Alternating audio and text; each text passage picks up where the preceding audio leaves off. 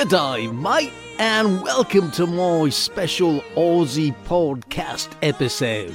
I'm your host for this show, Crocodile Brian, coming to you from down under. No, not really. Enough of that fake Australian accent, too. I don't want to lose listeners on this show. I can't afford to lose any, actually. Anyway, I promised not to do this whole episode in my bad Australian accent. Like I said, I don't want to lose listeners, but I'll throw in a bit of that bad accent here and there, just in case anyone finds it remotely humorous. Are you still listening, Mum? Now, the first Australian expression is one that I first heard from an authentic Aussie friend of mine by the name of Trevor. It's Mickey Mouse. Now, if you're North American like me, or perhaps from the UK, you will automatically think, Brian, you goof, what are you talking about? We use Mickey Mouse as an adjective in our countries too. In the US, Canada, and the UK, it means that something is of poor quality, or it's poorly run, disorganized, or otherwise bad in some way. The Cambridge Dictionary says the term is used to describe something such as an organization, machine, or a course of study that you think is not as good or serious as it should be. Meanwhile, the Britannica Dictionary says Mickey Mouse means that something isn't deserving to be taken seriously, or that it has little value or importance. Yes, that's all true. But did you know that Mickey Mouse also has the kind of opposite meaning in parts of Australia? It means that something there is excellent. No, I'm not just making that up. Just ask my Aussie friend, the real Aussie, Trevor. I remember that when he first used this expression, it completely confused me because, as I mentioned, to a Canadian like me, if you call something Mickey Mouse, you mean it isn't good. However, from the context of Trevor's description, I could sense that he was using it to mean something was really good. So, how did Disney's most famous character become an adjective with two wildly different meanings? I couldn't find out how the Australian use started, even though I tried, but I did find out how the UK and North American definitions apparently began. Wikipedia says the use of Mickey Mouse in the adjective sense to describe something negatively began about the time of the Second World War, after a large quantity of low-quality counterfeit Mickey Mouse watches flooded the UK. I don't know if you've ever seen those Mickey Mouse watches. They were really popular. I think I had one as a kid, or anyway, a friend of mine did. But anyway, they feature the cartoon mouse with his two hands telling the time on the watch. Tick, tick, tick, tick, his hands with the white gloves or whatever.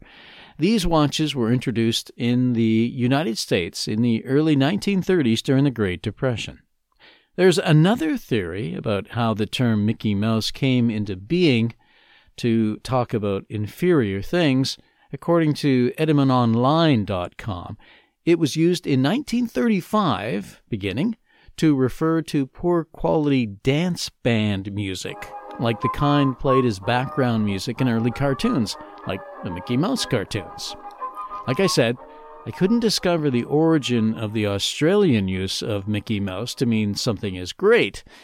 Perhaps it's related to the fact that the company that made Mickey, that is, Disney, also created some wonderful movies and, of course, Disneyland, Disney World, and all those other Disney places. So, I guess in that sense, Mickey Mouse is, well, great. Ha! Thanks, Brian. I'm glad somebody appreciates me. You're welcome, Mickey. Okay, here's the next Australian expression. It's one of the most common of the Aussie phrases, and it's heard in many countries outside of Australia. I'm sure you've heard it. It's no worries. As you probably know, this phrase is used in a couple of different ways. The first is when someone says, thank you. You might reply, no worries. Oh, let's do that Australian style. No worries.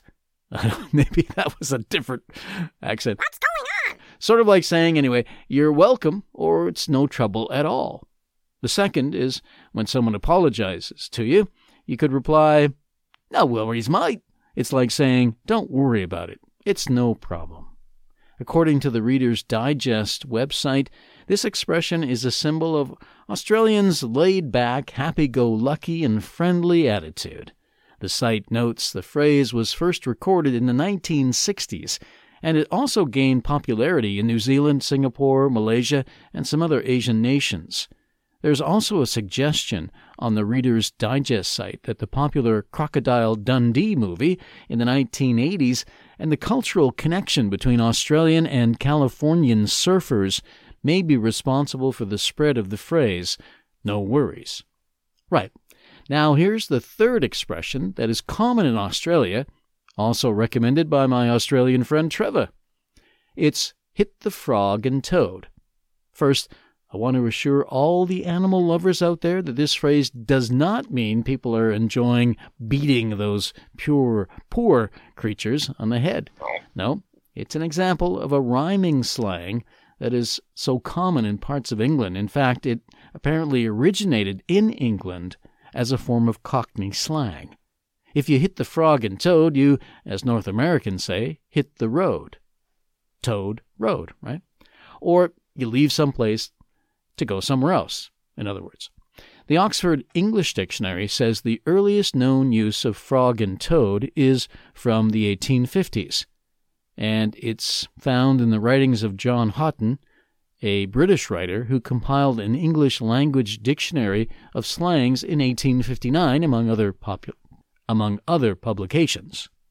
Okay, time now to recap the three expressions of this episode. First, I spent a lot of time telling you the difference between the North American use of Mickey Mouse, which is used to mean something isn't very good or important, versus the meaning in parts of Australia, but not all, which describes something as being excellent. Right, Trevor?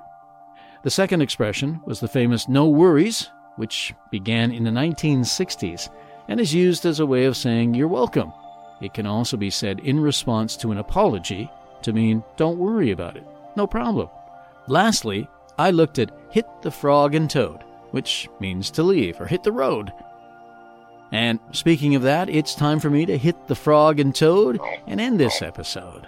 Thanks for taking the time to listen, and thanks to Zapsplat.com for the music and sound effects. And I hope you think my podcast, if the phrase fits, is really Mickey Mouse. I mean, in the Australian sense of the word, that is. Right, Mickey? Yeah, that's right, Brian. Thanks, Mickey. Bye for now, everyone, and hope to see you next time. I guess I won't see you, but I'll... Anyway, you know what I mean. Talk to you later.